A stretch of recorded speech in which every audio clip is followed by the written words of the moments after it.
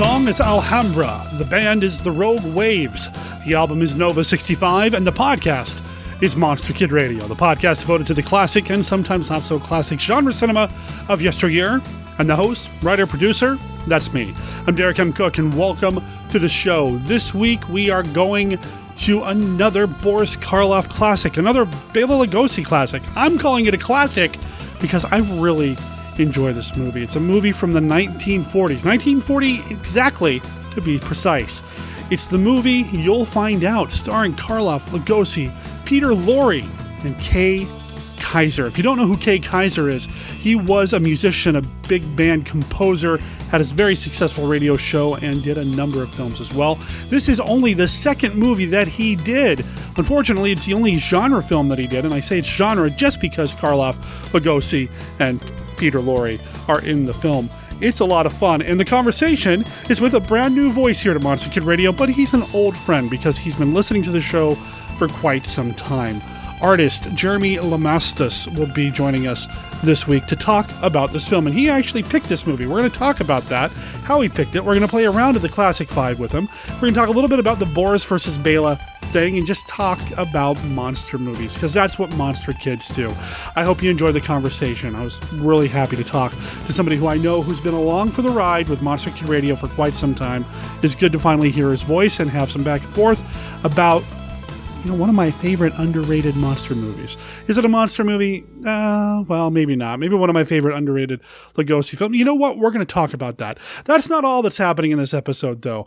We have the return of Monster Kid Radio's 200 Years of Frankenstein. And I actually kind of cheated a little bit because I recorded this very morning with Ron Adams, the man behind Monster Bash. We'll talk about Monster Bash here in a little bit. And during that conversation, I just innocently asked him about the Universal Frankenstein movies, and he gave me an answer that I really enjoyed. And I thought, you know what? That's going to be this week's 200 Years of Frankenstein installment. So stay tuned for that. Plus, we have feedback. We have an email that my wife Brenda is going to join me and read on the show, and she and I should chat a little bit about that. But we also have a voicemail. Why don't we go ahead and play that now? Hey, Derek, it's Chris Franklin from the Fire and Water Podcast Network. I just wanted to call and tell you how much I enjoyed the episode on the Black Room with Dr. Gangrene. Always great to hear the doctor in the house. I have not seen the Black Room. I think the first time I ever heard of it was from Kirk Hammett's Too Much Horror Business book. I saw the poster, so I didn't really know anything about it. So I'm going to have to track that one down and watch it. Sounds like a real good one. And of course, I have to comment on on Larry's stance on the Bride of Frankenstein. And I got to say right off the bat, good for him. That's going against the grain, obviously. But you know what? Hey, I can see where he's coming from. I don't personally agree with it. But, I'm the guy that when I saw Thor Ragnarok, a few months ago, I'm thinking, there's too much humor in this. It's too silly for what's going on. So I can kind of see somebody coming at Bride that way, and so it makes sense. And, in the canon of Universal horror, it's definitely got some of those kind of out there moments. As far as Karloff, though, in the monster speaking, I have to say, I tend to agree with Sarah Karloff on that. I think the history time, in my opinion, has proven Karloff himself wrong. I think he was able to create a lot of pathos with the monster through his limited speech. I'm not going to argue that I haven't seen the Black Room. Not saying that's not a better performance. I myself think that the performance in The Body Snatcher is better than either of his or any of the three of his monster performances. But I do like the monster spoke. I'll just say that. But I gotta say, I love Dr. Gangrene. Always watches YouTube videos, and I'm totally behind him for having the gumption to go against the grain in the popular opinion on Bride. So good for you, Larry. Way to go. Again, great episode, and looking forward to hearing more. Bye. Chris Franklin from the Supermates podcast. I have a promo for the Supermates podcast. It's an older one when it was being announced that they were joining a new network. I'm still going to play it because I'm a big fan of the Supermates podcast and what Chris and Cindy do over there. And I'm not just saying that because Chris is a friend. I mean, it's a solid show. And he's referring to last week's episode when I had Larry Underwood on to talk about The Black Room. Larry, aka Dr. Gangrene, one of the coolest horror hosts you'll ever know. He is the man. I mean, he does so much work. He's been doing this YouTube series, The Fantastic Films of Vincent Price, going through every single Vincent Price film appearance. That's insane. And man, just the man is tireless and devoted to what we love here on Monster Kid Radio, this kind of stuff. Anyway, we talked about The Black Room, which solid movie and a pretty good episode of Monster Kid Radio, if I do say so myself, mainly because, you know, the guests make the show. Anyway, The Black Room, solid film. And during the conversation, Larry and I talked a little bit about Bride of Frankenstein, and Larry isn't a huge fan. Now, we talk a little bit more about that in depth in last week's episode. I'm going to encourage you to go back and listen to that to hear what Larry has to say. But you know what? Here's what I appreciate. Larry, anybody really, can drop a very, and I'm going to say, unpopular opinion. I think Larry's probably in the minority when it comes to not really enjoying Bride of Frankenstein as much as most. That said, the feedback that we got on that was still positive. I love that Monster Kid Radio listeners and Monster Kids overall, has been my experience anyway, are polite, respectful, and just super cool and interested in hearing dissenting viewpoints. It's just great. So Chris, thank you for calling in. And Larry, as always, thanks for being part of the show. Yeah, you know, and I am working with Chris about getting him on the show in the near future. So hopefully I can make an announcement about that here soon. Now, we also have that email that I mentioned, but we're going to read that at the end of the show, or specifically my wife, Brenda, is going to read that at the end of the show. So that's all happening. You know what? We're going to talk about the movie You'll Find Out, though. Again, it's with artist Jeremy Lamestis. That's happening right after this.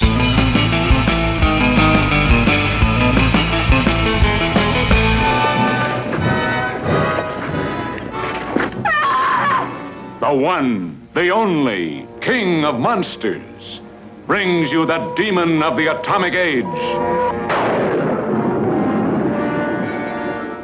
Boris Karloff as Frankenstein, 1970, carrying on the hideous experiments of his infamous ancestor. In this stone sarcophagus, deep in the bowels of the earth, he buried his creature, his creation. Frankenstein, 1970. In the hell pit of his centuries-old castle, he perverts the terrifying wonders of nuclear science. Must get you some eyes. To unleash a horror beyond all imagination. What kind of dealings do you have with the director of the morgue? Are you interested in corpses? Even the cyclotron concealed in his subterranean vaults cannot complete his foul creation, for which he must have throbbing vital organs transplanted from living beings.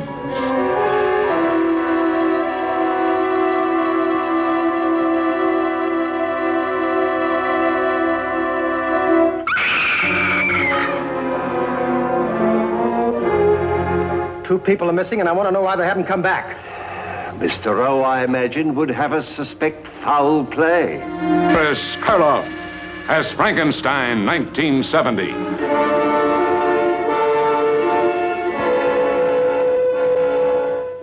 Karloff.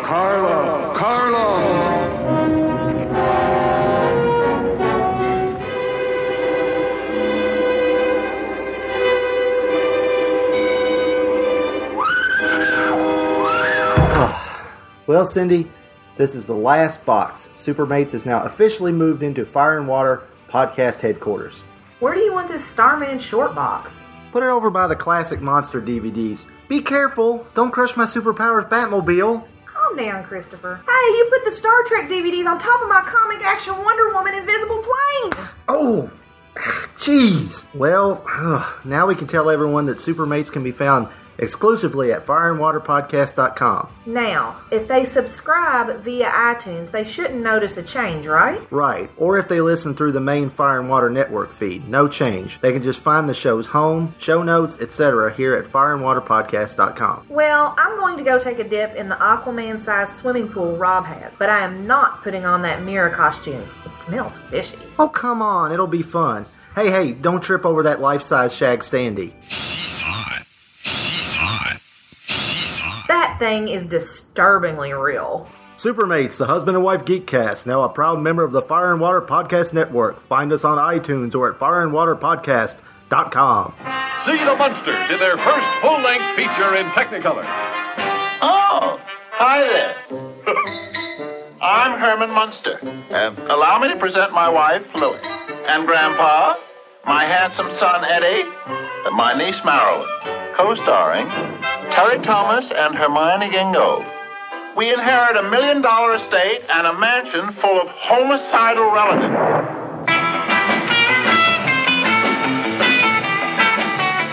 See Herman Munster in his Dracula challenge some of the world's fastest cars in history's weirdest race. See the Munsters in their first full-length feature in Technicolor. Munster, go home. See you at the movies.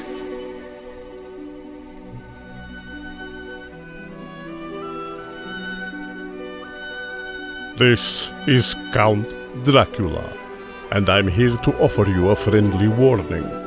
Derek and his guests often get excited, and occasionally this results in revealing key plot points of the movies they're discussing.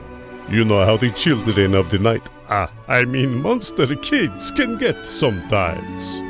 So consider yourself warned, and don't come begging to me to kill them for their transgressions afterward. I have more pressing issues to take care of, like that pesky Van Helsing.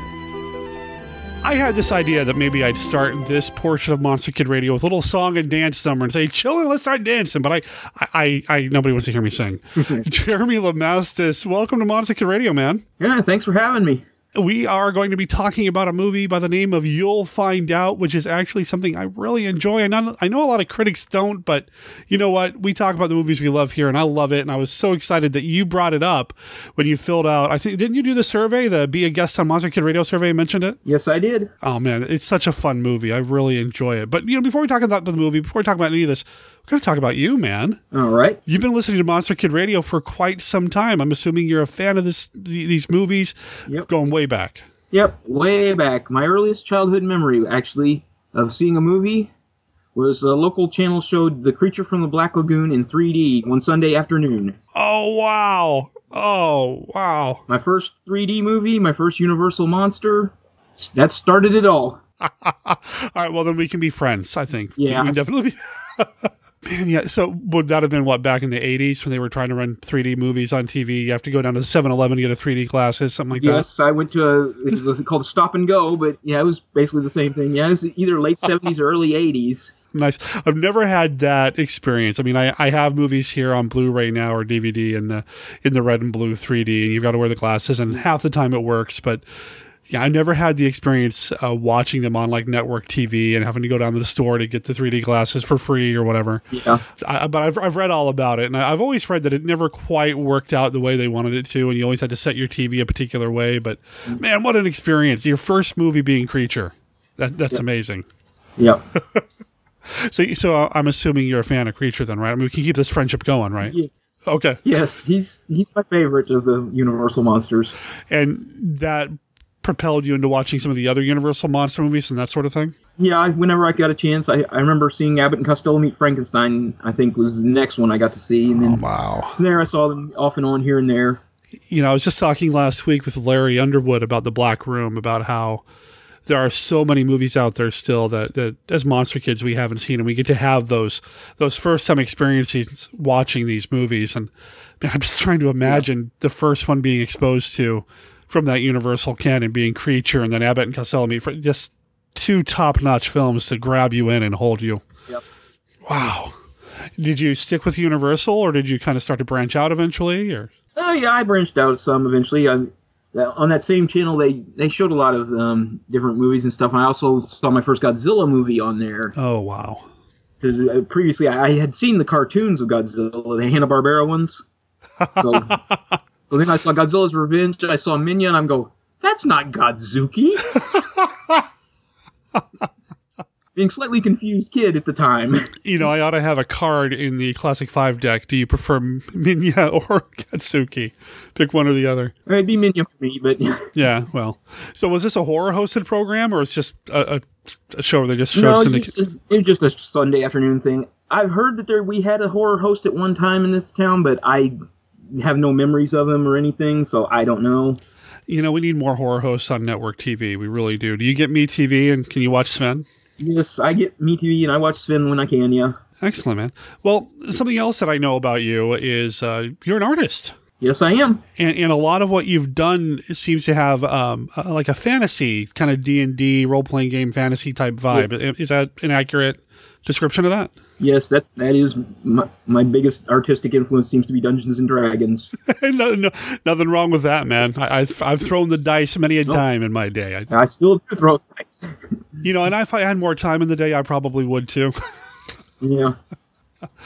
Where can people find your artwork online? You've got a DeviantArt page. Yeah, and I also have a Tumblr. Look for Shade of Jeremy. That's it. I was going to say it's SOJ is like SOJ Designs. I think you've got a website set up. My Facebook page is SOJ Designs. I'll make sure there's links to all this in the show notes too, because I think people will dig seeing it. And you know, anytime we can support a fellow Monster Kid. So, what would it take to get you to draw your version, your interpretation of the Gillman? I'm sure if you look around on DeviantArt, you might find a couple drawings of him. They're not great, but I have drawn him before. Well, I know what I'm going to be doing when I'm recording then. I'm going to hop on over there and try to find it for myself. On there, you will find a folder of drawings I did that are kind of a mashup between the Generation 1 Transformers and the Universal Monsters. Really? Yeah. Wow. What led to that? Like, how does your brain put those two things together? I have no real recollection of how in the world I mashed those two things up together. It may have been my friend Travis and I doing some of our weird brainstorming. When we would get together, we would come up with all kinds of strange ideas for stuff.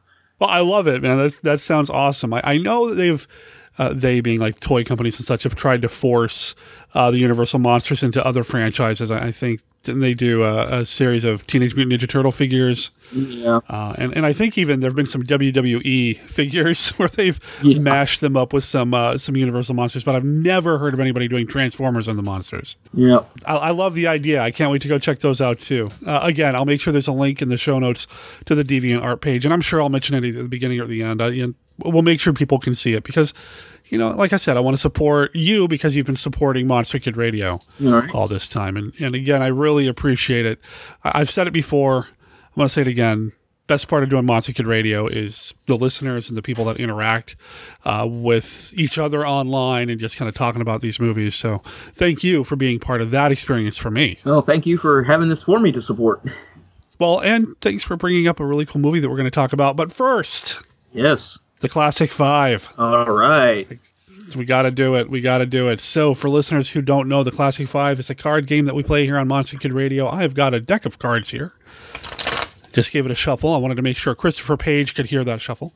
I've got a deck of cards here. Each card has a question, this or that style question, yes or no. What movie do you like better? There are no wrong answers, and it is simply designed to help us learn a little bit more about the guests of Monster Kid Radio. And there are plans to make a version of it available at Monster Bash later this year, so stay tuned for that. But for now, we're going to play with Jeremy. Are you ready to play the Classic 5? Yeah, let's get to it.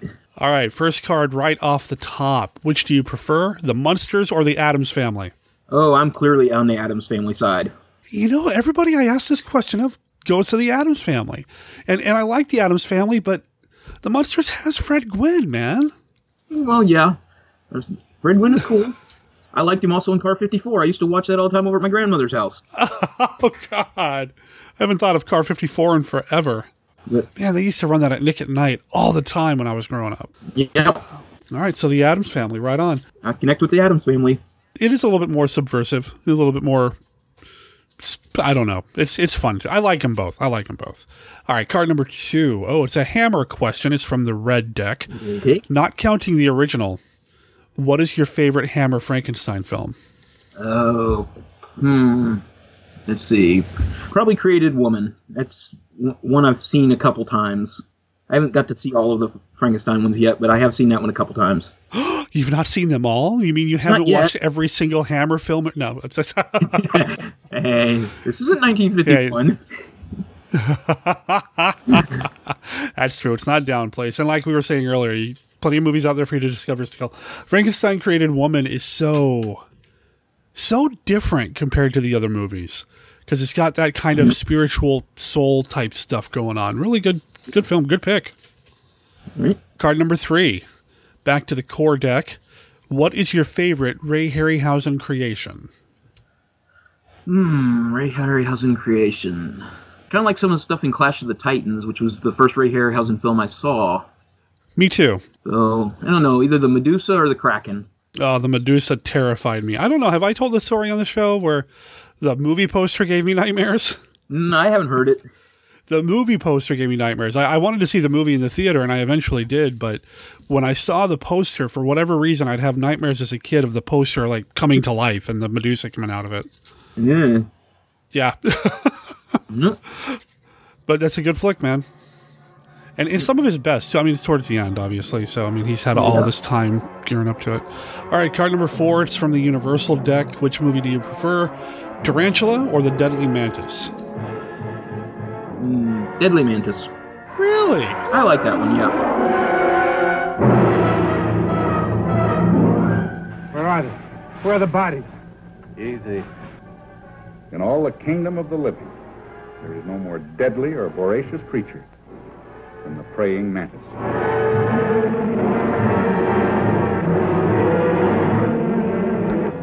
You think you'll be able to drive it out to sea?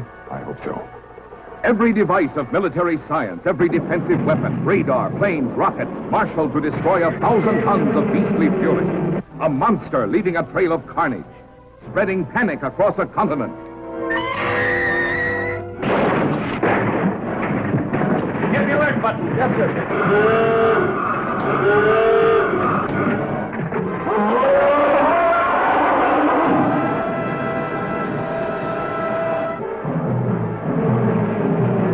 Nothing in its path was safe. Not the planes in the sky. Not the ships at sea. Mamma mia!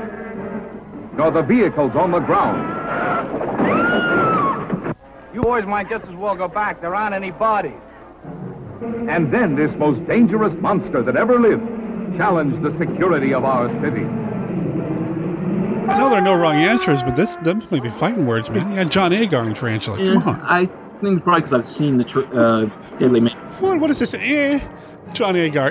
No, come on. No, I like John Agar. But I've just seen the Deadly Mantis a couple more times than I have Tarantula. It's actually underrated, I feel like. When you look at the science fiction monster movies of the 50s, Deadly Mantis doesn't get enough love, so okay. All right. No wrong answers. All right, final card. What character from a classic monster movie would you like to hang out with for a day? I don't know. I think maybe Van Helsing from the Universal Dracula. Huh. Okay. Fascinating conversations. He does seem like a talker. I love my Cushing. I love my Peter. Everybody knows I'm on Team Peter. You know, everybody knows that. And I love him as Van Helsing, but he's a man of action, Van Helsing. The Universal Van Helsing is kind of a scholarly kind of, he just knows stuff, you know? Yeah. Well, there you go. That's the classic 5. How do you feel? I feel fine. That was fun. There you go. You pass. Mm-hmm. And your prize is to talk about You'll Find Out with me on Monster Kid Radio. I hope that, yeah. Yay, I win! Will you please turn off that radio? Why, lady, that's Kay Kaiser. Students!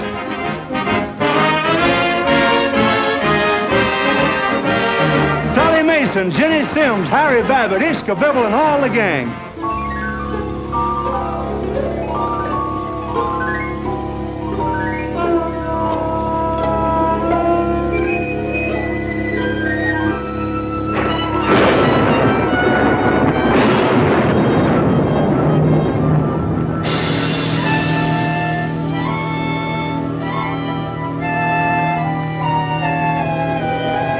something terrible going on in this house. Somebody's trying to murder Janice Bellicrest. Murder?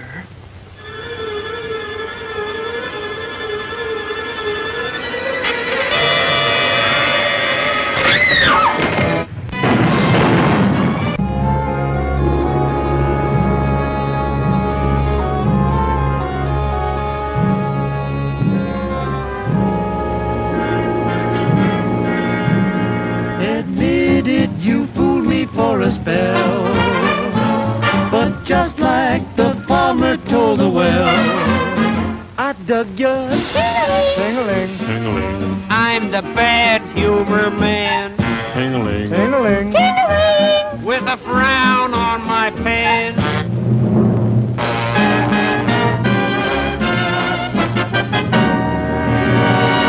Now Jenny will bring you something she likes to sing you. I'd know you anywhere, I'd know that grin. I'd know you anywhere when you walked in. Oh, you got me this way, say. Now that I'm in a stew about it, what am I gonna do about it?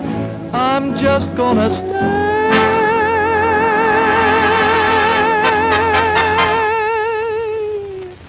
Crazy for you.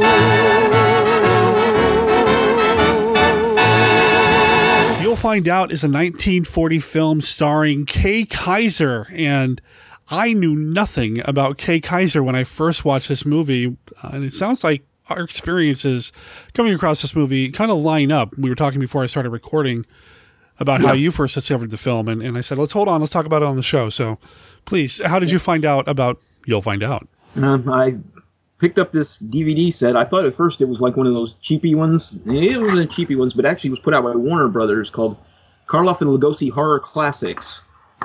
It's got 2 discs, one with 2 movies with Boris Karloff and the other one with 2 movies with Bela Lugosi. And the Bela disc had You'll Find Out and Zombies on Broadway. Yeah. Like, okay, let's go all comedy on Lugosi's and more serious on Karloff's with The Walking Dead and Frankenstein 1970. It is a weird mix. Yeah. I thought that too when I first picked it up. I also picked up the DVD that way. It was a double set, and I think I grabbed it when the local Borders was starting to go out of business and they started selling everything off pretty cheap. And I remember stumbling across it, and it was on discount. And I was like, okay, I got to grab that because, I mean, 4 movies, Karloff films, Lugosi films, I got to grab it. Unfortunately, it looks like that disc that collection is now out of print. Yeah. You can buy it on Amazon for $95, but yeah, I know. I think I got a bargain in it. We've got collector's items is what we've got now.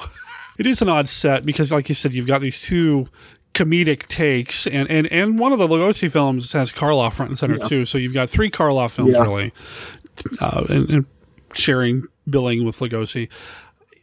I know Lugosi doesn't get enough credit for the comedy and the more lighthearted stuff, but darn it, I think he can pull it off. Yes, he can. I think he does just fine in a light kind of romp kind of movie. I really like this movie. Did you know who Kay Kyser was when you first started watching this? No, I didn't. I had no idea, but I found out.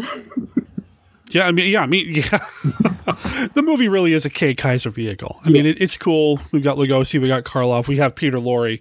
We've got these 3 horror heavyweights, but it's a Kay Kyser film.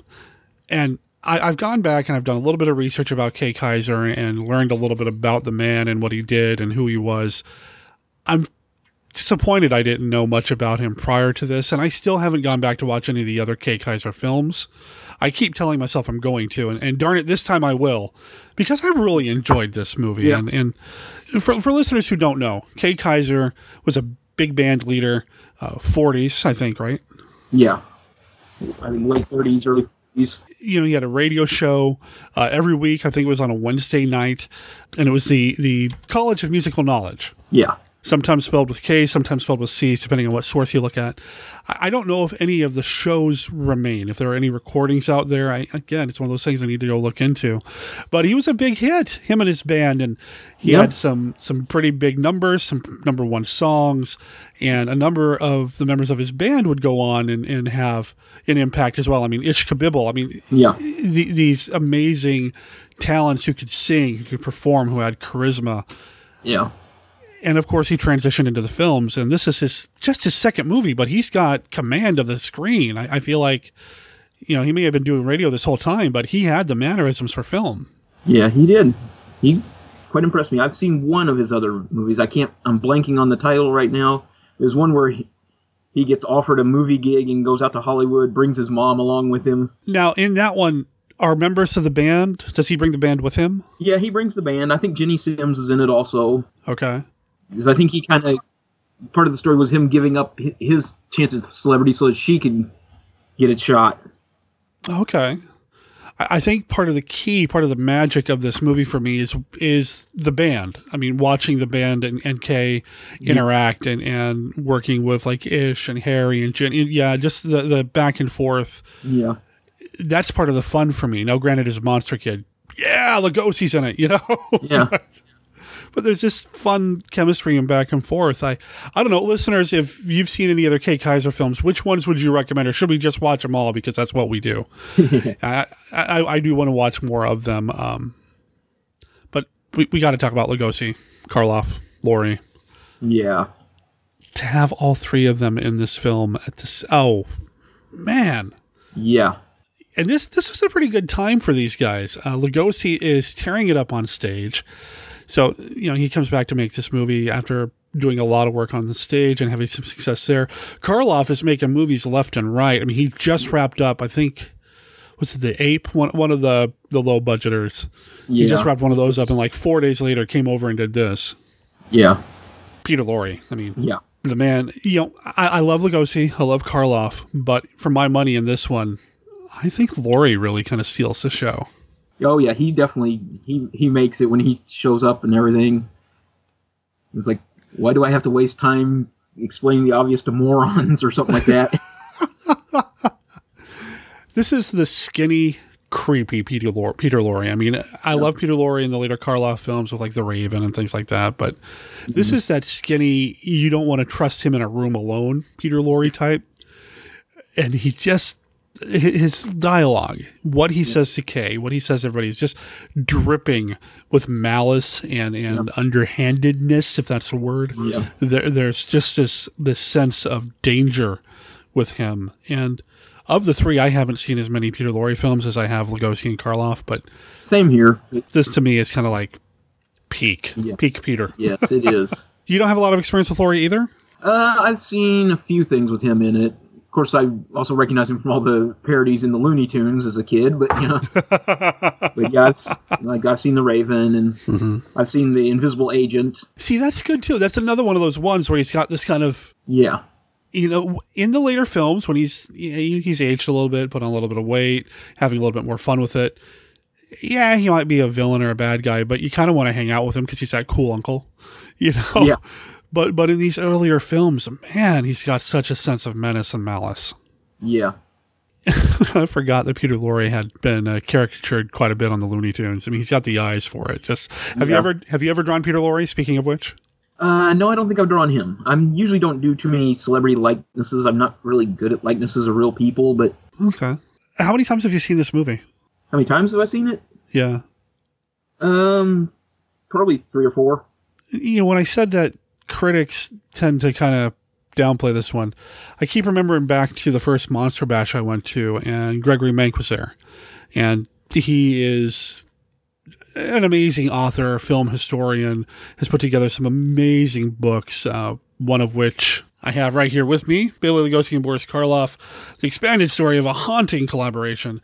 And he's not a fan. In fact, when I first talked to him, you always try to find something to talk to these celebrities about when you go to a convention, or these authors or these guests. And you don't want to be, I loved you in whatever your biggest movie was. You want to try to come up with something a little bit more unique to talk about. So I mentioned the book, and it's like, and I just watched You'll Find Out. Well, I hadn't gotten to the chapter in which he wrote about You'll Find Out. He does not like that movie. No. He's not a fan, and I don't understand why. This is like a pre-Abbott and Costello meets a monster movie. It's got just this zany, wacky energy. Yeah.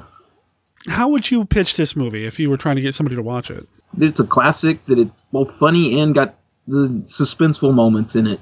Karloff, Lugosi, and Laurie, they're playing it pretty straight for the most part. Well, Kaiser and his crew are the ones doing it for laughs. Kind of like with Abbott and Costello Meet Frankenstein, where the monsters are played more straight and Abbott and Costello do all the crazy stuff. There's a bit of tomfoolery about, they're trying to, they're misleading people. They're playing characters. They're not really who they are.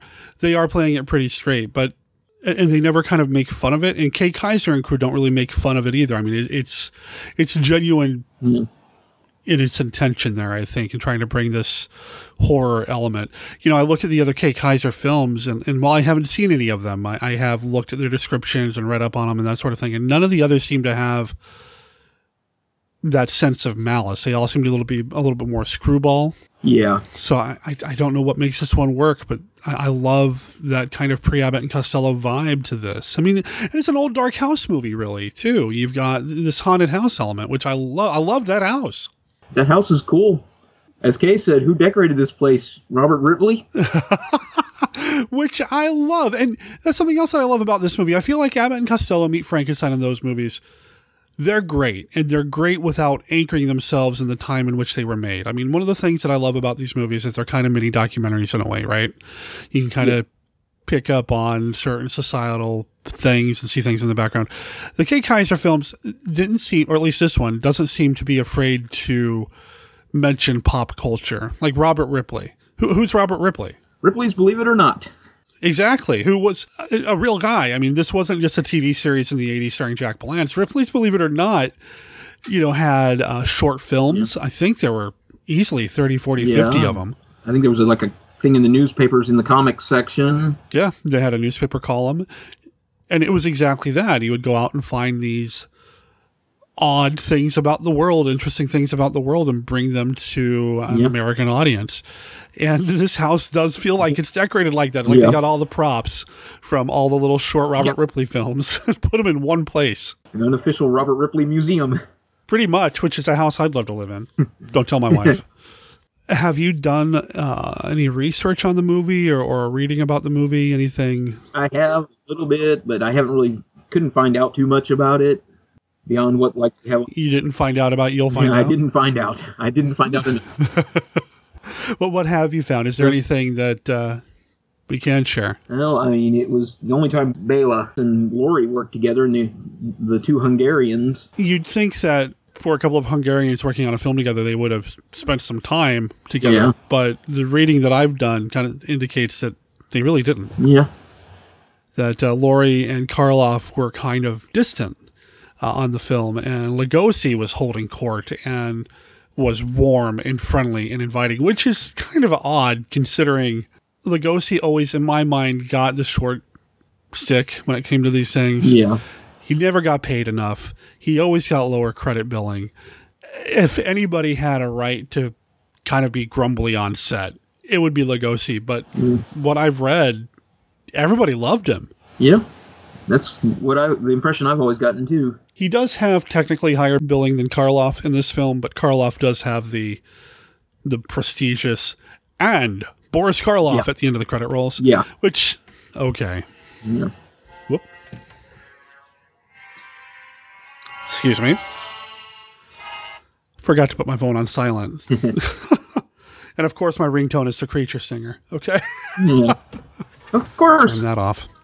And again, doing some reading in the Mank book, Karloff was paid significantly more than either Laurie or Lugosi in this film. Which again, man, what a travesty. Yeah. For the impact Lugosi had. I mean, if you had to pick one, I know it's not the classic five, but if you had to pick one, would you go Team Lugosi or Team Karloff? I actually would go Lugosi. I've enjoyed a lot more of his movies than I enjoyed all of Karloff's movies, but I just get a little bit more out of Lugosi's. What is it about Lugosi? Because it does it for me too. I mean, I think maybe as a kid, maybe you could be drawn to Karloff, but what is it about Lugosi that pulls you in? Maybe his charisma or something. He's just very personable or something. Easy to like even when you're not supposed to like him. Are you saying you liked him in this movie? Like you'd want to hang out with his character in this film? Prince Saliano? Yeah, probably. As long as he doesn't try to rope me into any seances or anything. Can we talk about the seance sequences? Sure. They were interesting. Having never been to a seance, I don't know what you're supposed to expect on these things, and not making judgment call about what somebody may or may not believe about the afterlife and that sort of thing. Yeah. But every time I see a seance on film, it's always a scam. Yeah. It's always something that somebody has set up trying to fleece somebody or whatever. Yeah.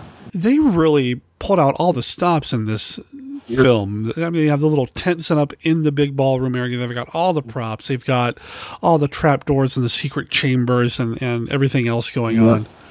They really were putting on a show. And you know what? If I could go to a seance that was like that I knew going into it, okay, I know it's a show, it's an experience. Sign me up. I think it'd be fun. Yeah, that was very elaborate for a seance. Usually you just got someone knocking under the table and maybe doing some voices from outside their room, but they had musical instruments floating through the air. Someone in a glow-in-the-dark mask and stuff. The phosphorus paint, yes. Yes. They had the musical instruments floating in the air. They even asked Kay Kaiser and company to play some background music. Yeah. Let me add then, if I ever got invited to a seance, there better be a big band back there playing the background music for me. Yes. I want a big band playing music while I'm having a seance, yes. Live band. How does that work? I don't... whatever. Yeah. So should we talk a little bit about the story, I suppose? I mean, it's not a very in-depth. It's an old dark house kind of film. Yeah. You've got Miss Bellecourt, who is about to come into some serious money. She's turning 21, and her deceased father left her a bunch of money that will become hers when she becomes of age. In the meantime, her aunt is in control of the finances and apparently bankrolling Saliano and company. Yep. They've scammed her. And the idea is if we get the young Bellecourt out of the way, well, the money can stay with the aunt, which then can therefore stay with Saliano and company. Yeah. There's, 4 or 5 attempts on her life through the entire film? At least, yeah. Even before they go to the house. Yeah, I mean, even before the movie starts, she talks about a couple of accidents that she may have had. Somebody tries to take her out with a set of suicide doors and a drive-by run, hit and run kind of thing. Yeah. Which is pretty close to hitting whoever did the stunt there. I thought that was very well done. Whoever did it. Quite the stunt there. Yeah. I mean, she's packing heat. She's got a gun. Yeah, they show that early on. Not very Chekhov's gun of them. I don't think we ever see a gun go off, do we? No, actually we don't. And a couple of people talk about having guns, but... Yeah, they have a couple scenes with guns, but no one ever actually uses them. Closest you get to that is when they try to shoot her with the poison dart from the blowgun. I hadn't really thought about that until just now, talking with you. Yeah. Anyway, I mean, Peter Lorre draws a gun. Yeah. I think. Doesn't he at the end? Or is it the judge that draws a gun? The end. Whoever. Somebody draws a gun. One of the three, or maybe all three of them have guns at one point during the end. Well, I mentioned the seance scenes, and I think some of the seance scenes are my favorite of the film. Do you have a favorite scene or two in the movie? Some of the stuff when they're exploring the hidden passages in the house, those were pretty fun. I liked that. When Kay and Harry are following Prince down the tunnels. Prince is the dog that Ishka-Bibble brings along. Does Prince appear in other movies? I don't think so, no. Oh, that's too bad. I liked Prince. Yeah, he was fun. And Ishka-Bibble has a very distinct haircut, and they put a little wig on the dog, didn't they? To kind of mimic that? I think so, yeah. So you've got Ishka-Bibble walking around with this bow cut. I think even at one point you see him just briefly kind of trimming it in the mirror, just kind of in the background. But yeah. Prince the dog also has a little bowl cut. It's adorable. Yeah. And just like last week's movie In the Black Room, he's essential to the plot. Yeah, he is. He's very important. He kind of sort of saves the day. It's great. How he survived, I don't know. It all happens off screen. So yeah, you have Kay Kaiser, you have Chuck, played by Dennis O'Keefe, exploring, kind of following the phosphorescent paint-dipped tail of Prince through the caverns and all that. Yeah. Those are really fun sequences. Again, that has that kind of old dark house kind of vibe. It's got the Abbott and Costello Meet Frankenstein kind of vibe. Those are fun. And funnily enough, our monster men are not in those sequences. But they're still fun. Yeah, they are. Chuck is the manager in the film, and I guess he appears in at least one of the other movies. He's played by Dennis O'Keefe. He's not really part of the band. He's not the band manager in real life. He's an actor. I like Dennis O'Keefe. Yeah. A lot. One of my favorite movies that I saw last year on the big screen here in Portland was The Leopard Man, and he's the lead in that. I like him a great deal. I think he's charismatic as heck, and I don't know if he's done much more in the genre. I know he did a lot, but I'd like to go back and see if he's done much. Do you know much about the guy? Not really, no. I just know him from this and The Leopard Man, pretty much. He's great, though, right? Yes, he is. Very leading man-like. Yes. He doesn't pull the trigger on what I assume was going to be a proposal. Yeah. Which you kind of... Does he even say he's going to propose? I mean, he says he loves her, but he never really pulls the trigger. I guess that's maybe another setup, right? Yeah, I think maybe at near the beginning of the movie, he says something about, if I was smarter, I'd ask you to marry me or something. Oh, that's right. And she doesn't have enough money for him yet. Yeah. He says somebody doesn't have money. So is he just waiting for her to get the trust fund and then, okay, I'm coming in? Yeah. Well, at least he kind of likes her too. I mean, it's not just taking advantage. Yeah. There is one moment in the film where he's talking with Janice, and there's something I want to tell you. Oh, like she knows that he feels that way about her and may propose, but and even kind of gives him this kind of opening, and he never does. It does feel like it's just kind of left hanging there. Yeah. I think their focus was on the other stuff rather than that. So we've got this. I like the seance scenes a lot. This creeping around in the old dark house sequences I really like. And I like the musical numbers. I really do. I know they're dated. I know they're kind of corny. I know that Kay Kaiser is a bit much at times, the running around and such, and the mugging for the camera, but there's something magical about it. There really is. And I really enjoyed that quite a bit. Yes, I enjoy his music. I even went out and bought a CD set of a bunch of his stuff. Oh, really? I was going to ask you if you knew if there's anything out there. I've got a CD over here of some of his stuff somewhere, in my pile of CDs. It's like a 2-disc set with like 50 songs. And some of them are like some of the ones that they do in this. Huh. So. Well, I will have to keep an eye out for that as well and see if I can get my hands on it. Because it's a lot of radio from that era, I'm wondering if maybe some of it's in the public domain and I can find it on archive.org. I would love to find recordings of the show itself. The show seems to be structured, there's music, there's trivia questions. It looks like there's actually prize money for people who won the show, won the trivia questions, that sort of thing. And they were all musical based, can you name this song? That sort of thing. Yep. I was shocked that they were playing Hi Ho, Hi Ho from Snow White and the Seven Dwarfs. Like, did Disney give them permission to do that? That seems a bit risky. Well, I don't know. This was an RKO picture, and RKO was like the early distributor for Disney, so there is that connection. True. So they might have been able to get permission. I don't know. Be interested to find out. I'd like to learn more about this film. It's such a shame that movies like this don't get as much attention. I mean, I know why the Universal ones do, because they're Universal movies, or the Val Lewton films. But there are so many other Lugosi and Karloff films, and Peter Lorre films, apparently, that don't get the same attention that some of these other movies get. Do you think it's just because they're not the traditional monsters? It's not Dracula and Frankenstein, so meh. Yeah. That, and probably because with them being from smaller studios, they didn't get quite as big a release, and not as many people got a chance to see them. So, RKO isn't small potatoes, though, man. I mean, they're the powerhouse behind King Kong. Yeah. Right. So, So, what else can we say about the movie?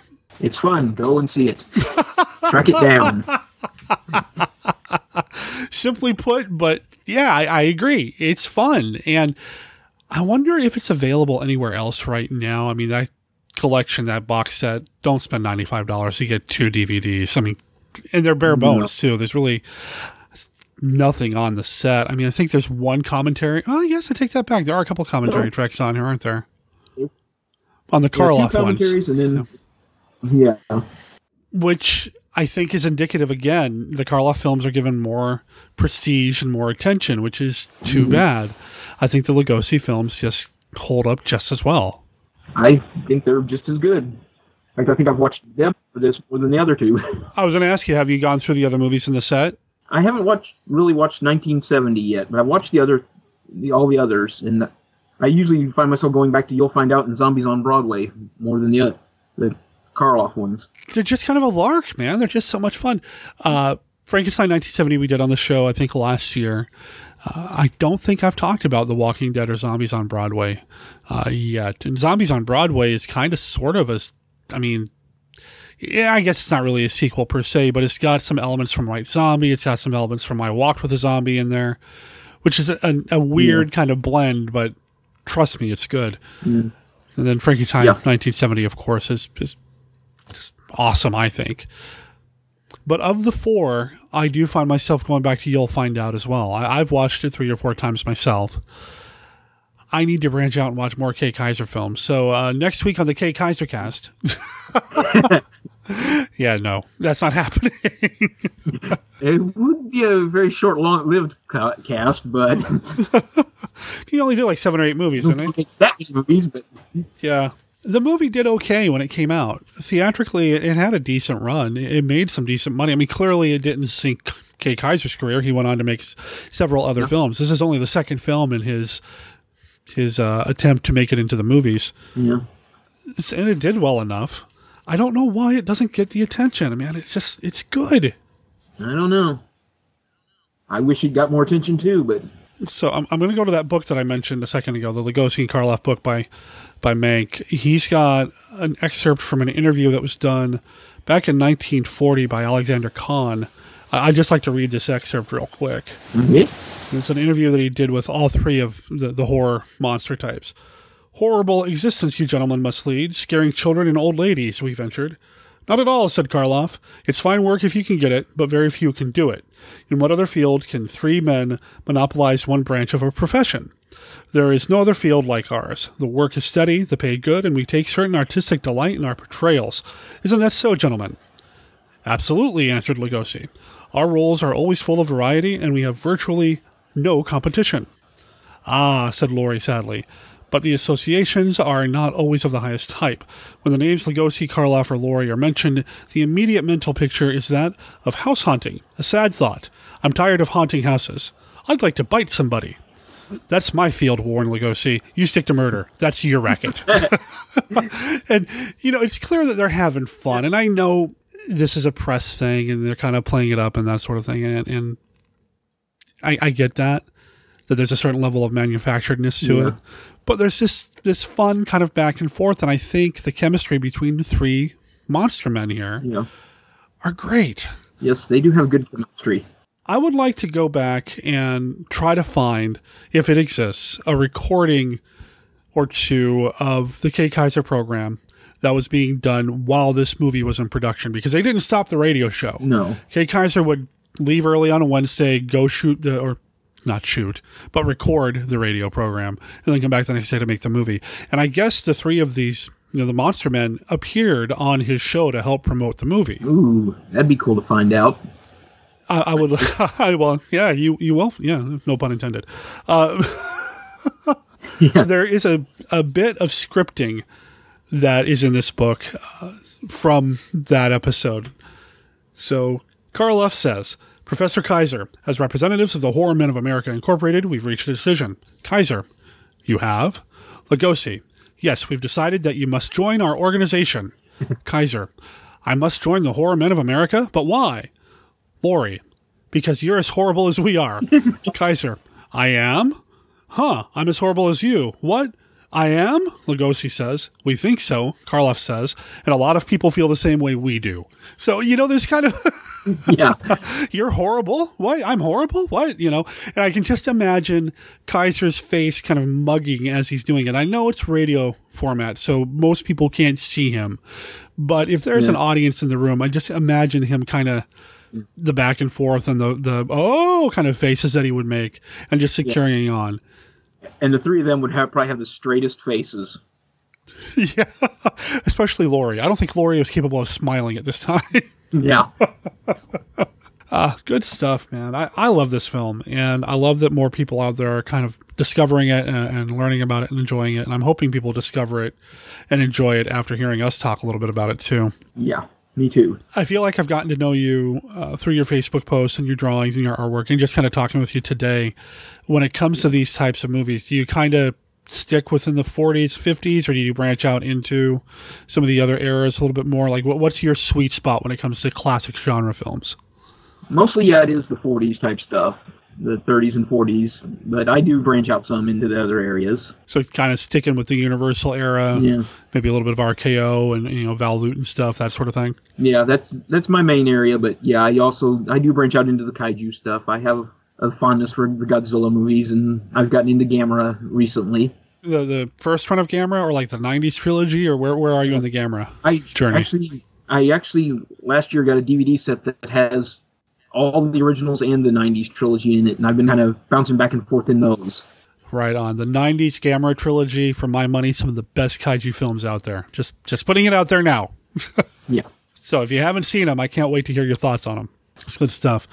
Yeah, this era, this 30s, 40s. I mean, I love my Hammer films. Doing 1951 Downplace, which, by the way, the next episode will be coming out here soon. I love my Hammer films. I love my Peter Cushing, my Christopher Lee. I love my kaiju. I love my Mexican horror. But there's something about the 30s and 40s, the black and white comfort food of monster movies that just I adore. Yeah. I just can get wrapped up in it. I love the other ones. But there's just something about Lugosi and Karloff in them. There really is. Seems to work for me really well. Would you pair this with an Abbott and Costello film, or maybe another Karloff or Lugosi film if you were to sit down to watch it? Yeah, I might pair it with, maybe, I don't know, Abbott and Costello Meet the Killer seems like it might work well with this one. I was thinking that, too, because it's got kind of that we're all trapped in a house kind of vibe, too. Yeah. And it also has Karloff in it. Well, I mean, everything's made better. Yeah. You put Karloff at anything and I'm going to watch it. Yeah. So as much as I love Lugosi, I'll say the same thing about Karloff. Yeah, I can see Meet the Killer kind of. Okay, so let's plan that double feature. What do you think? Sounds good. Somebody get the rights for it. Somebody rent out a theater and make this happen, because that would be a fun little combination as well. I wish Kay Kaiser did more in the genre. I don't know. Mm-hmm.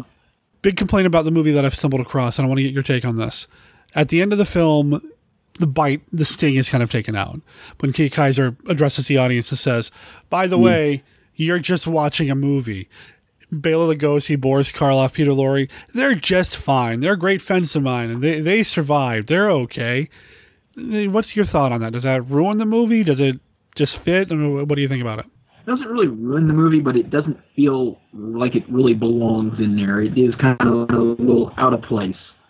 But it didn't ruin the movie for me. But yeah, I could have done without it.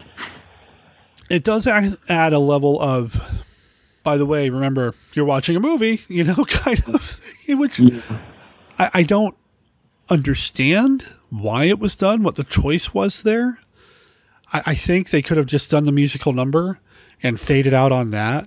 And if they wanted to have him get zapped by those energy sphere pre-phantasm things, I don't know. I mean, they could have just put that in. I don't know. I don't get it. I don't understand the reasoning behind it, but it does seem odd. Although I do like him kind of backing into the spheres and getting zapped. I do like that. And then the end being written in the electricity. That's another thing about seances. I've never seen a seance where people are locked and held into the room by these spheres that set things on fire if you cross them. Yeah. What? Yeah, and during that second seance when Laurie's setting them up on either side of Janet so he can plug them in. You're trying to offer that way. How are you going to blame? That's all the others are set up as accidents, right? All of them are the chandelier might fall, or maybe somebody lost control with their car. How do you explain that one away? I don't know. You're probably just getting desperate at that point. How do we kill her? Somebody just accidentally put the death sphere right behind her. What? Why? Yeah. That said, I wouldn't mind a couple of death spheres around the house. I'm just something to be kind of fun. Just, Yeah. Just fun. And they don't have to be turned on. Yeah. I'll leave them unplugged, but Probably a little bit more of a Monster Kid way to say no solicitors on your front door. Just, put those up instead. Yeah. I do like it. Before we wrap up about the movie, any final words or thoughts about You'll Find Out? Nope. It was a fun movie. Did you have a favorite song? I don't know. I kind of like the Bad Humor Man. I mean, it gets stuck in your head, right? Yeah, it does. I can't shake it. And also, I get stuck with the one where him and Ish are making the jokes. Him and Ish and the other guys are making jokes during the song, like the really bad puns. Like, what did the short chair say? Big chair. Hi, chair. Or the what did the bug say about the windshield? Well, that's me all over. Yeah. No, the Bad Humor Man is a lot of fun. It's a little number. And yeah, it's stuck in my head now. And, if I could get the rights, I'd play it right now. But the clips are on YouTube, so listeners, I'll make sure there's a link in the show notes. So that song can get stuck in your head, too, as you contemplate whether or not you need to see You'll Find Out. Because Jeremy and I like it, and 2 out of 2 Monster Kids approve. Do you ever go to any conventions or go to any shows or anything like that, man? Every once in a while. There's a local anime and gaming convention we have every year that actually is next weekend. I'll be at. Oh. EvilCon. Okay, well, what is it called again? EvilCon. Evansville. They shortened it to Evil. That's awesome. EvilCon. Yeah. Evil. And it's spelled EVILLE con.com. And you're going just as an attendee? I'm going to be running a game of Castles and Crusades there one night. Oh, cool. Well, you know what? I'll make sure there's a link in the show notes to that, too. That'll be fun. This episode actually will be going out before that weekend. So, listeners, if you are in the Evansville area and want to go to an anime convention, check it out. Look for Jeremy. Tell him that you heard him here on Monster Kid Radio. Play the game with him and just have fun. That'll be awesome. And then as far as artwork goes, anything artwork-wise you're working on right now? We had a publisher put out a book with some of my art in it last year. Really? There's Kyler Fantasy. It's a Dungeons & Dragons supplemental rule book from a third-party publisher. Oh, wow. And what was it called again? Kyler Fantasy. And I think they're planning another book, and they want me to do some art for it sometime later on down the line, but I don't know for sure about when that'll be. Okay. So, that was, Kailor, CAILORE.com.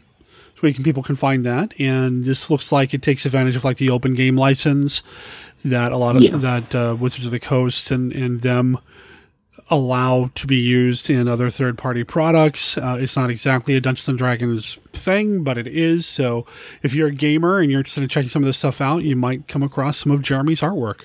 That's cool, man. I didn't know that you had some material published in these books. That's awesome. I've managed to get a little bit of art published. I want to get more eventually, but got to start anyway. That's really cool. Well, congrats, man. I had no idea. That's very neat. Well, we'll make sure there's a link to that as well as, like I said, the DeviantArt page and the Tumblr page. And, of course, you're on Facebook, and you said it's SOJ Designs. What does the S stand for again? SOJ is for Shade of Jeremy. Shade of Jeremy. Thank you. I was thinking studio, but that doesn't sound quite right. Shade of Jeremy. So I'll make sure that's listed as well so people can check that out. I dig it, man. I used to be a role-playing gamer. I used to do a lot of that stuff back in the day, and whenever I see your artwork, it's like, man, I want to grab some dice. I want to throw down, Yeah. Tell you what, somebody needs to make a Universal Monsters flavored role-playing game. That's what we need, right? Yes. I would love that. So totally map out the old Dark House scenario from You'll Find Out, or even the old Dark House or something like that, and make that the adventure. Go through that. There we go. So listeners, Steve Sullivan, because I know you're the gamer guy. Let's make this happen. Jeremy can do the artwork, and I'll beta test. How about that? Sounds good. Hey, thanks again, man. Yeah, thank you. Okay, I have some websites for you to go to. shadeofjeremy.com, shadeofjeremy.deviantart.com, and tumblr.com /dashboard/blog/shade of Jeremy. There will be links in the show notes to all of these sites. These are places you're going to find Jeremy's artwork. And also, since I recorded with him, he has since posted on Facebook an image of Tor Johnson as Frankenstein's monster, which was brought up a couple of weeks ago here on this show, as well as an image of the creature from the Black Lagoon, because, come on, it's the creature. Jeremy, thank you for being part of Monster Kid Radio. Thanks for all of your support over the years, and thanks for talking about You'll Find Out happen here on the show. Pounding across the motion picture screen comes the most terrifying monster of them all. Gamera, the Invincible. Gamera, the super monster that even the H-bomb cannot destroy. Gamera, the Invincible. Attention everyone! Take cover! Gamera, consuming raw atomic power. Power to destroy entire cities. Open fire! Man's most destructive weapons have no effect on Gamera, the Invincible. The mightiest nuclear weapons ever devised are powerless against Gamera, the Invincible. Is humanity doomed? Will the world be destroyed? The United Nations is called to emergency session in a last desperate effort to save the world. We have one plan that we think might work. We have discussed Plan Z with the Japanese authorities, and they agree it is the best of our alternative plans. Is that correct, sir? That is so. Plan Z is hope of the world. A cast of thousands at the mercy of the most terrifying monster that ever lived. Brian Donlevy as General Arnold. Is beyond comprehension. He must be stopped now. Albert Decker as the Secretary of Defense. Will Plan Z stop Gamera? Gamera, the Invincible.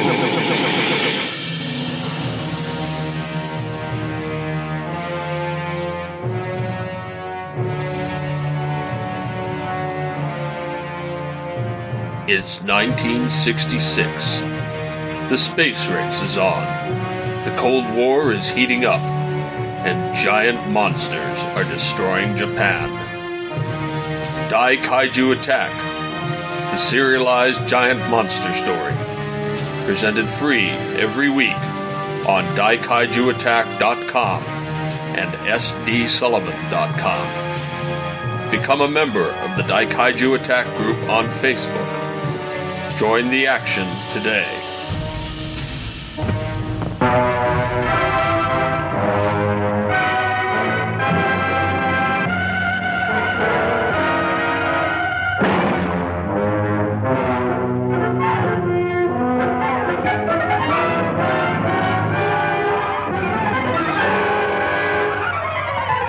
Remember the ghoulish, goose, pimply, gleeful time you had when Abbott and Costello met Frankenstein? Now they're face to face with the king of the killers in the slap-happiest homicide in the history of mystery. This bellboy will commit suicide tonight, and this will be found beside the body. Suicide? I have ways. Bodies? The place is loaded with them. And guns. And gals. And gags. And slinky, slithery homicidal suspects. With Abbott and Costello in the middle between the law and the vengeance of the most ruthless killer of them all. How could you find the bodies in your room? I put them in the elevator.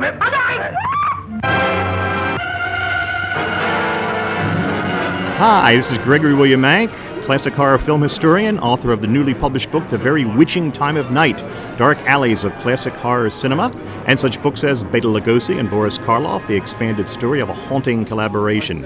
And you are listening to Monster Kid Radio. I want to mention Monster Bash. That's coming up in about 3 months. Oh, man. It's Mecca. It's ground zero. It is where you want to be if you are a monster kid. The third week of July. Is it the third week? It's June 22nd, 23rd, and 24th in Mars, Pennsylvania at the Doubletree Monster Bash. Victoria Price is going to be there. Brandy Gorsey, who is the daughter of one of the original Bowery Boys, is going to be there. I'm going to be there, and that is... wow, I cannot wait. So I recorded with Ron about Monster Bash, like I said, earlier today as of this recording, and I'm actually recording this right now at 9:53 p.m. Wednesday night, Pacific time. And I recorded with him this morning, and he's excited about Monster Bash. I'm excited about it. I'm going to be there. I plan on getting in Thursday afternoon/evening, depending on what I can do for airfare, which is the next thing I'm going to do once I upload this episode of Monster Kid Radio, is get that taken care of. And, you know, it's just going to be a good time. I'm going to be there for all 3 days of the convention. And we keep saying 3, but really, Thursday night, things kind of kick off because they start showing movies. So if you are in the area, I would love to meet you. Monster Kid Radio's presence will be right there up front, right next to registration. You will not be able to miss me, and I don't want to miss you. So please swing by, say hi. I'll have my gear. We'll be recording a little bit. I'll have my video camera because eventually I'll have the YouTube channel up and running. I'm going to have a deck of the Classic 5. I would love to play the Classic 5 with you. I'd love to have you sit down and we just chat about Monster Bash, talk about favorite monster movies, talk about your experiences at the show, or just chat in general. It'll be a blast. I can't wait, man. I can't wait.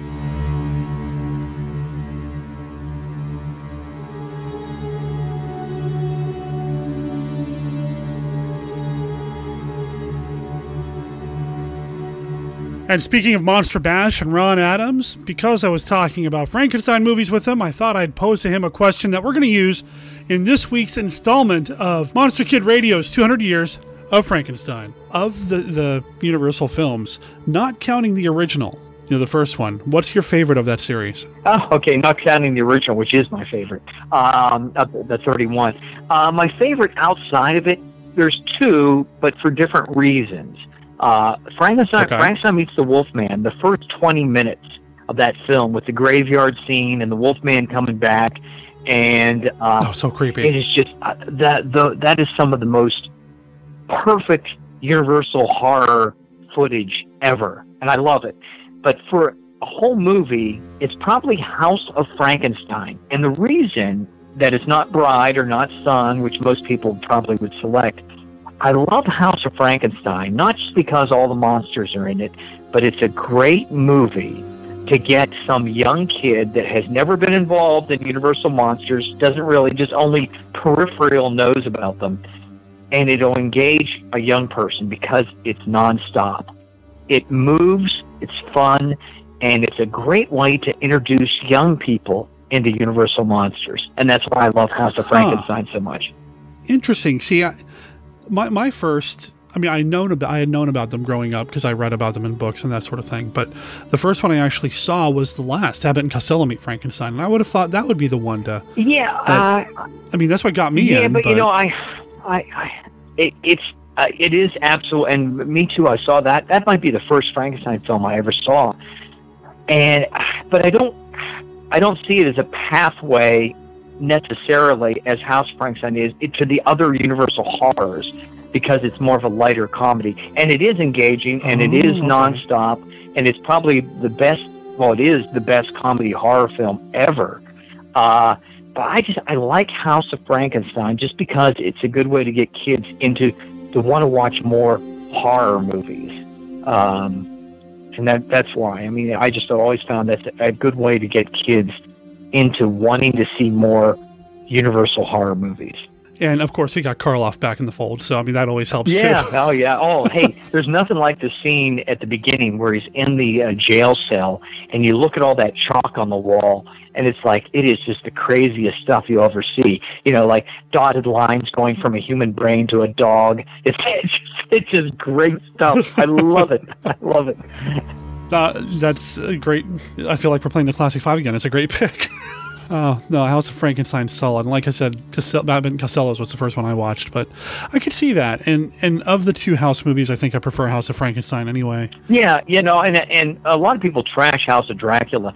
You know, it's definitely a lesser film, But taken on its own, it's still fun to watch, and and Larry gets cured. We think, but it's it has some great little scenes in it. The cave, at the bottom of the cliffs. There's some great little scenes in it, but it is a much lesser film than House of Frankenstein. But taken on its own, I really love it too. Yeah, I agree, and it's more Carradine action, which you can't get enough John Carradine. So yeah.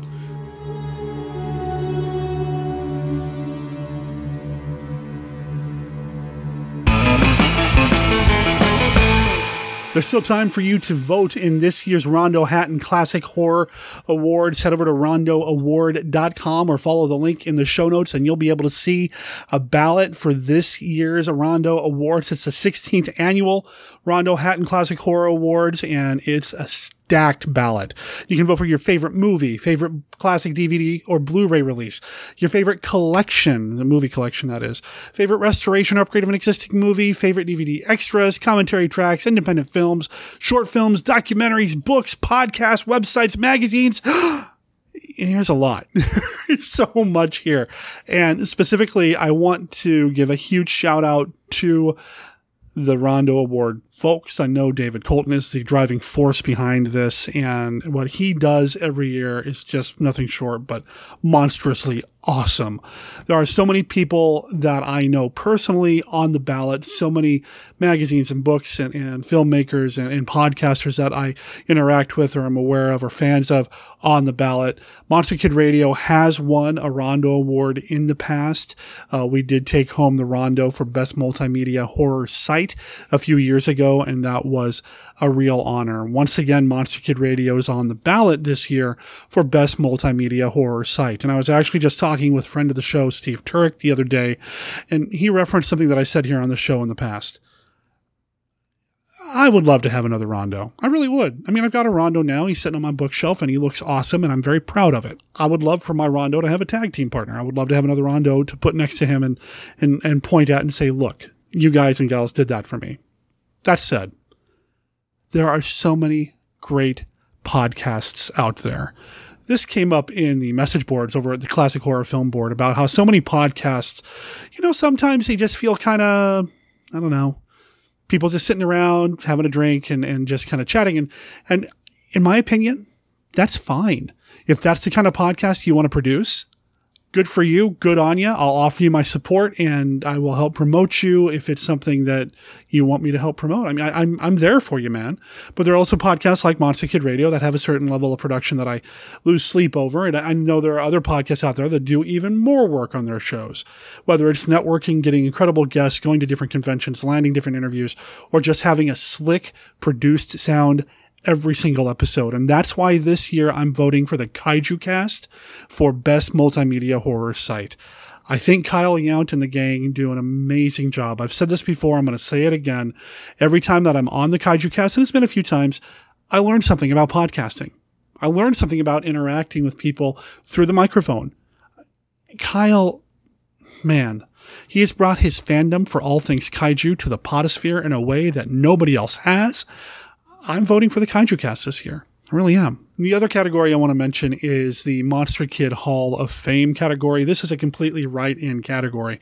Now, here, what they're asking for are a suggestion of up to 6 names of people who have helped the Monster Kid fandom grow. If you look at this list, it's a solid list of people. Roger Corman, Joe Dante, Basil Gogos, Harryhausen's in there. Count Gore Duvall, the horror host, is in there. Bobby Boris Pickett is in here. George Romero, Zachary, Tom Weaver. Just so many amazing people are in here, including Julie Adams and Ben Chapman. But there's a name from the creature from the Black Lagoon mythos legacy missing, and that is Riku Browning. I'm going to recommend, and I know that's who I'm writing down, Riku Browning from Monster Kid Hall of Fame this year in the Rondo Awards. Again, head over to rondoaward.com to see the ballot and find the directions on how you can enter. It's old school. All you got to do is send an email to taraco@aol.com with your selections. You don't have to vote in every category. Just vote in the ones that you want. Even if it's just the Monster Kid Hall of Fame. No. Horror. No! Horror. Stop it! Horror. The ultimate in evil, the absolute in terror from the Shockmasters. Together in the same double shock show, Frankenstein Created Woman and The Mummy's Shroud in dripping, dripping color.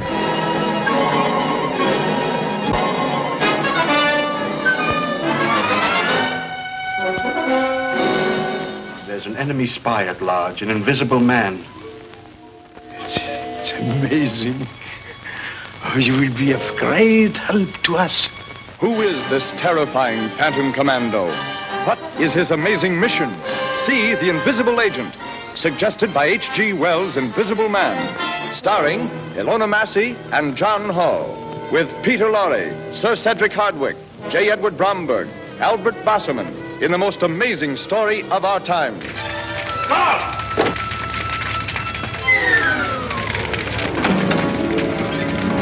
Steady now. Don't let him get away.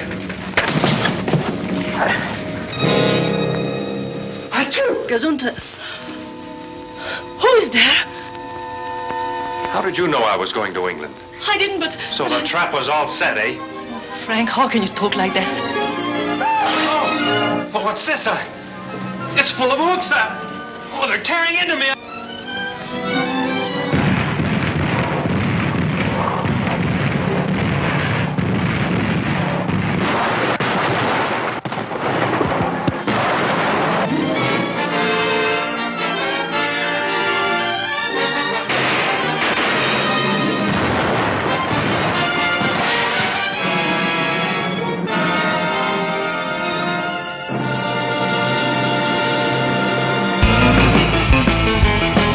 That brings us to the end of this episode of Monster Kid Radio. Once again, thanks to Jeremy Lamassas for being part of the show this week. Appreciate having you on board to talk about. You'll find out. I hope you guys and gals, if you haven't seen it yet, you're feeling motivated to check it out. It's a great film. I would really love to hear what you think about the movie, and you can do that by calling in and leaving us a voicemail. Our voicemail line is 503-479-5657.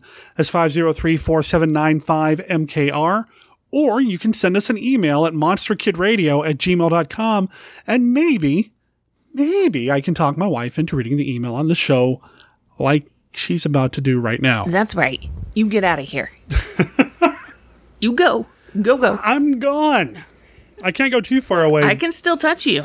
And I like it. So we have one email, and Brenda is joining us again because she's awesome and wants to give herself to me. This got weird. Yeah. We have an email to read. Okay. And I would love for you to read it if you feel up to it. Yeah, sure. Awesome. Actually, I changed my mind. Okay. Show's over. We're done. Okay. That's it. Hi, Derek. I just thought Hi. We used to do that all the time on our old zombie movie podcast, and you'd read the email, and Yep. And it threw you off every time. Yeah. It still does, clearly. So the real reason why I'm so far away from you isn't because I don't want my voice to pick up on your microphone. It's so that you can't hit me when I do something like that. You know I can still reach you with my foot, right? Yeah. I could just kick you. Okay. All right. Hi, Derek. Hi. I just thought I'd drop you a quick line to let you know how sorry I am to hear about the health woes you and Brenda have been experiencing, and to add that it makes the entertainment you both tirelessly provide all the more appreciated. MKR has grown to become a listening mainstay in my life, and especially as I've also gone through some tough times recently, as we all do from time to time. Your show is a much looked forward to weekly bright spot. All I can say is hang in there. What you do is massively enjoyed throughout the world and probably makes more of a difference to other people's lives than you realize. I particularly enjoyed your Dracula's Daughter episode. To my shame, I have still yet to see this, but I really want to now. And loved Dominique's Bad Ritual short story. More, please. And now a small gift for you. I'm thinking of Jim Moon at the Hypnogorio podcast as the British Derek, and knowing how much you love all things creature, thought you might appreciate his recent episodes on the Gillman. It's an excellently produced show, and he's a hugely knowledgeable and gracious host. Jim has also been incredibly helpful in assisting me with my own upcoming podcast. So please enjoy. Oops. Yes, I just assume everything's a podcast. Everything's a podcast. With your upcoming project. So please enjoy. If and when you ever find the time to listen, and then there are links at Hypnagoria. Read the links. I'm kidding. Don't read the links. I'll make sure there's a link in the show notes, but it's Hypnagoria. Hypnagoria. And Chronicles of the Creature, part 1, 2, and 3. Okay. There will be links in the show notes. Yes. Haven't had a chance to listen to them and yet. This is Alistair. Yep. So Alistair, the reason I knew that it said project instead of podcast is because I actually edited that little bit of the letter that he sent in, the email he sent in, because I don't know if we're allowed to talk about what the new project is. I know what it is, but I didn't want to spill the beans prematurely. No words. Beans held close to the chest or something. Beans held close. No to spilling the of the beans. Because you're holding them against your chest. Yes. As a health remedy. Yes, I read that if you do that for like 3 hours a day, it cures your diabetes. No? The look on your face. Yeah, so the recent health issues, I've mentioned it a couple of times. Diabetes, no good. You're doing so much better. My numbers are consistently high 100s. High 100s to mid to high 200s right now. A high 200 is pretty rare. I think at most a low 200. Maybe. I'd have to look at my numbers and anyway, numbers are coming down. I had a conversation with my mother about it earlier, and she asked how my numbers were, and I told her my BS was down. And thank goodness. I've always been good about handling my BS. No. No, you haven't. And then you with your rheumatoid arthritis and everything else going on, it's things like this email and things like the podcast that kind of keep me going. So thank you for writing in. Yes. What was the other thing? The hang in there. When you read that and he wrote that, I immediately flashed to that hang in there poster with the cats. Yeah. But now I want like a monster version of that. A monster. It wouldn't work because Godzilla's arms are too tiny. Well, I'm not thinking Godzilla. Wow. It's little. That would actually be pretty funny. Actually. A little Godzilla hanging in there. Hang in there. Rah, skronk. Skronk. So I was thinking going sexy with it, like Simone from Curse of the Cat People. She's a cat person, cat, But, kaiju trumps a lot of that. So. You could make that t-shirt. Oh, copyright? No, the hesitation was the light bulbs and the sparks firing in my brain. Because this is something you and I have talked about. I need to come up with some new designs for Monster Bash and for myself and stuff. I wonder if there's a way to do something like that. Yeah. My artistic skills aren't as high as, say, like somebody like Alistair. I mean, I've seen what he's working on. I think you've seen it too. He's shared some samples of it, and it's awesome. But yeah, I don't have... Like, I could Photoshop something, but I wonder if I could pull that off. Either way, maybe it would be cool. So I am sorry that Alistair's been going through something himself. Way to make it not about me, honey. It is just part of life. Yeah. It really is. Ups and downs. And here's some bullshit about you can only appreciate the light if you've been in the dark. What? Okay. Isn't like the dark makes the light shine. No. The hanging in there with the cat. So you can see the poster. So you can see the poster. Wow. Is it that you can only see the stars in the dark? Keep watching the skies. I feel like I'm totally murdering this. I don't like BS saying. But it has a grain of truth. The blood sugar saying. Yeah, totally. That's what I mean. You can only poke yourself in the needle in the light. What are you talking about? I don't know. Dominique's story, Bad Ritual. I don't remember what episode it's on, but it's in the archives. Check out monsterkidradio.net and do a search for her name, Dominique Lamzes, or the name of the story, Bad Ritual. It's a very cool little short story. Dominique is a great writer, and I love that she incorporates her particular brand of monster kidness into what she does. She is a wonderful craftsperson. As I look at my beautiful wife, I see a beautiful tingler behind her on the curtain that Dominique made.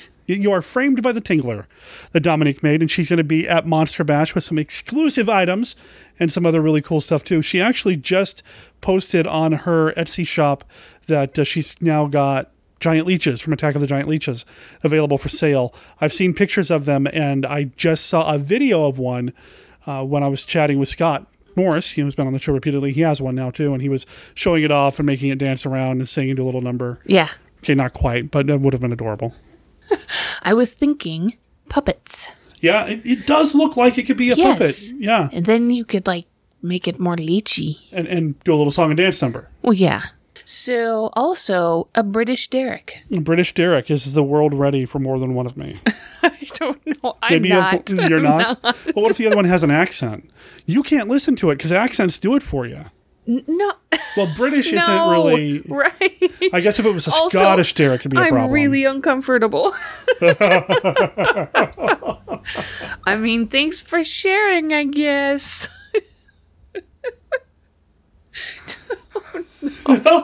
Moving on. Is there anything else? I think we've pretty much parsed everything out of this letter, right? Hypnagogia. I'm going to check it out. I haven't had a chance to yet, but I'm looking forward to it. Can never have too much creature in my life. What would happen if British Derek and U.S. Derek were on the same podcast? It'd be like the War of 1812 all over again. I don't know very much about the War of 1812. Well, we saw that BuzzFeed video. You know, they burned down the White House and the president was hiding in people's basements and... That's right. And then they played it off to the press like it was a prank. That the British came over and burned down the White House as a prank. After eating all the food. Yep. And they were so kind, they didn't burn down personal residences. Just the White House. Well, no, they burned down like other buildings. Government buildings. Yeah. And then the U.S. decided to it was just a big prank, and that's why they ran away. Laughing. Well, thank you for listening to the War of 1812 Ha Ha podcast. And yes, that was probably a waste of everybody's time. Nah, it's fun. I enjoyed it, and it's my podcast, so whatever. Anything else you want to talk about before I kick you off and get back to editing? Like what? I don't know. You excited about me leaving for Monster Bash? Is that 3 months from now? 3 months. I have difficulty doing everything I need to do when you're gone. Feeding and watering and medicating of kitties. You know, there's a little kitty condos. Can we get a little, is there a place for like a wife depository or something I could put you in for 3 or 4 days while I'm gone, and then I'd be so mad at you. I'd be so mad. Yeah, but by the time I got back, you'd get over the mad, the stages of grief or whatever. Oh no, it'd be 2 years before things got back to normal. Anyway, I'm excited that you get to go. I'm excited for that opportunity for you, and I'm gonna play lots of video games. You don't have to wear pants. You could drink as much coffee as you want. I have the opportunity to not wear pants all the time, and yet I wear pants. I hope you're not doing it just because of me. No. I'm not wearing pants. I don't want to... sometimes I wear boxers in the summer over my underwear because it's hot, and they're nice and cool. So this doesn't make you uncomfortable? No. The accent talk was. Oh, well, I just don't want to put my butt on things and have things on my butt with my lady underpants. Oh. It's just... Oh, man, I miss podcasting with you on the regular. I love my wife. She's awesome. I'm so glad she was part of the show this week. Even if the conversation just kind of went all over the place. It was fun. So thanks to Brenda for doing that. And thanks to Alistair for writing in. I would love to hear your thoughts. Like I said, you know how to get a hold of us, or you can head over to monsterkidradio.net and check out everything you need to know about the podcast between episodes. It's right there. You can find links to everything that we've talked about here on the show, the Rondo Awards, Monster Bash, Jeremy's art pages, and our Facebook page and group, where you can like the page and join the group. If you haven't already done so, please consider giving us a like. And if you haven't already done so, please consider leaving us a review, an honest review, in the iTunes store. The more reviews, the merrier. I think that's how it works. I do not know what the magic algorithm is when it comes to iTunes reviews or Facebook likes, but I assume the more, the better. Anyway, thanks for listening, and thanks for being part of the Monster Kid Radio back and forth that we have here. What's coming up next week? Well, we talked a little bit about kaiju. It came up just a touch during the conversation with Jeremy, and I'm feeling all kaiju-y now, so we're going to talk about a kaiju film next week.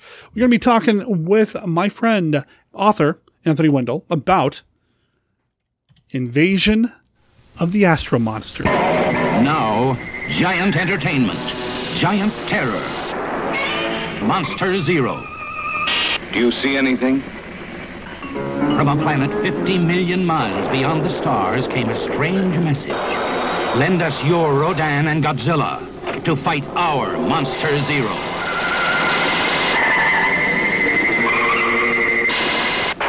Earth answers, and the most dreaded creatures ever to walk our planet are lifted into outer space. The stage is set for the mightiest battle ever seen by the universe in Monster Zero. Monster Zero is the American release of the movie Invasion of the Astro Monster, which came out in 1965 in Japan. Monster Zero was released in 1970 here in the States. Now, for next week's discussion specifically, Anthony and I are going to talk about Monster Zero, and it's a good one. I mean, anytime you can get some Nick Adams conversation on the show, you can get 2 thumbs up from me. It's going to be a treat. And then the week after that is when we have the conversation with Ron Adams, where we talk about Monster Bash. So you don't want to miss that as well. Keep yourselves locked in at monsterkidradio.net or the monsterkidradionetwork.com, and you won't miss a thing. I want to thank the band, the Rogue Waves, for being part of the show this week, for letting us play their song Alhambra. It's from their album Nova 65. You can find the Rogue Waves at theroguewaves.bandcamp.com, or you can find them on Facebook. Just look up the Rogue Waves.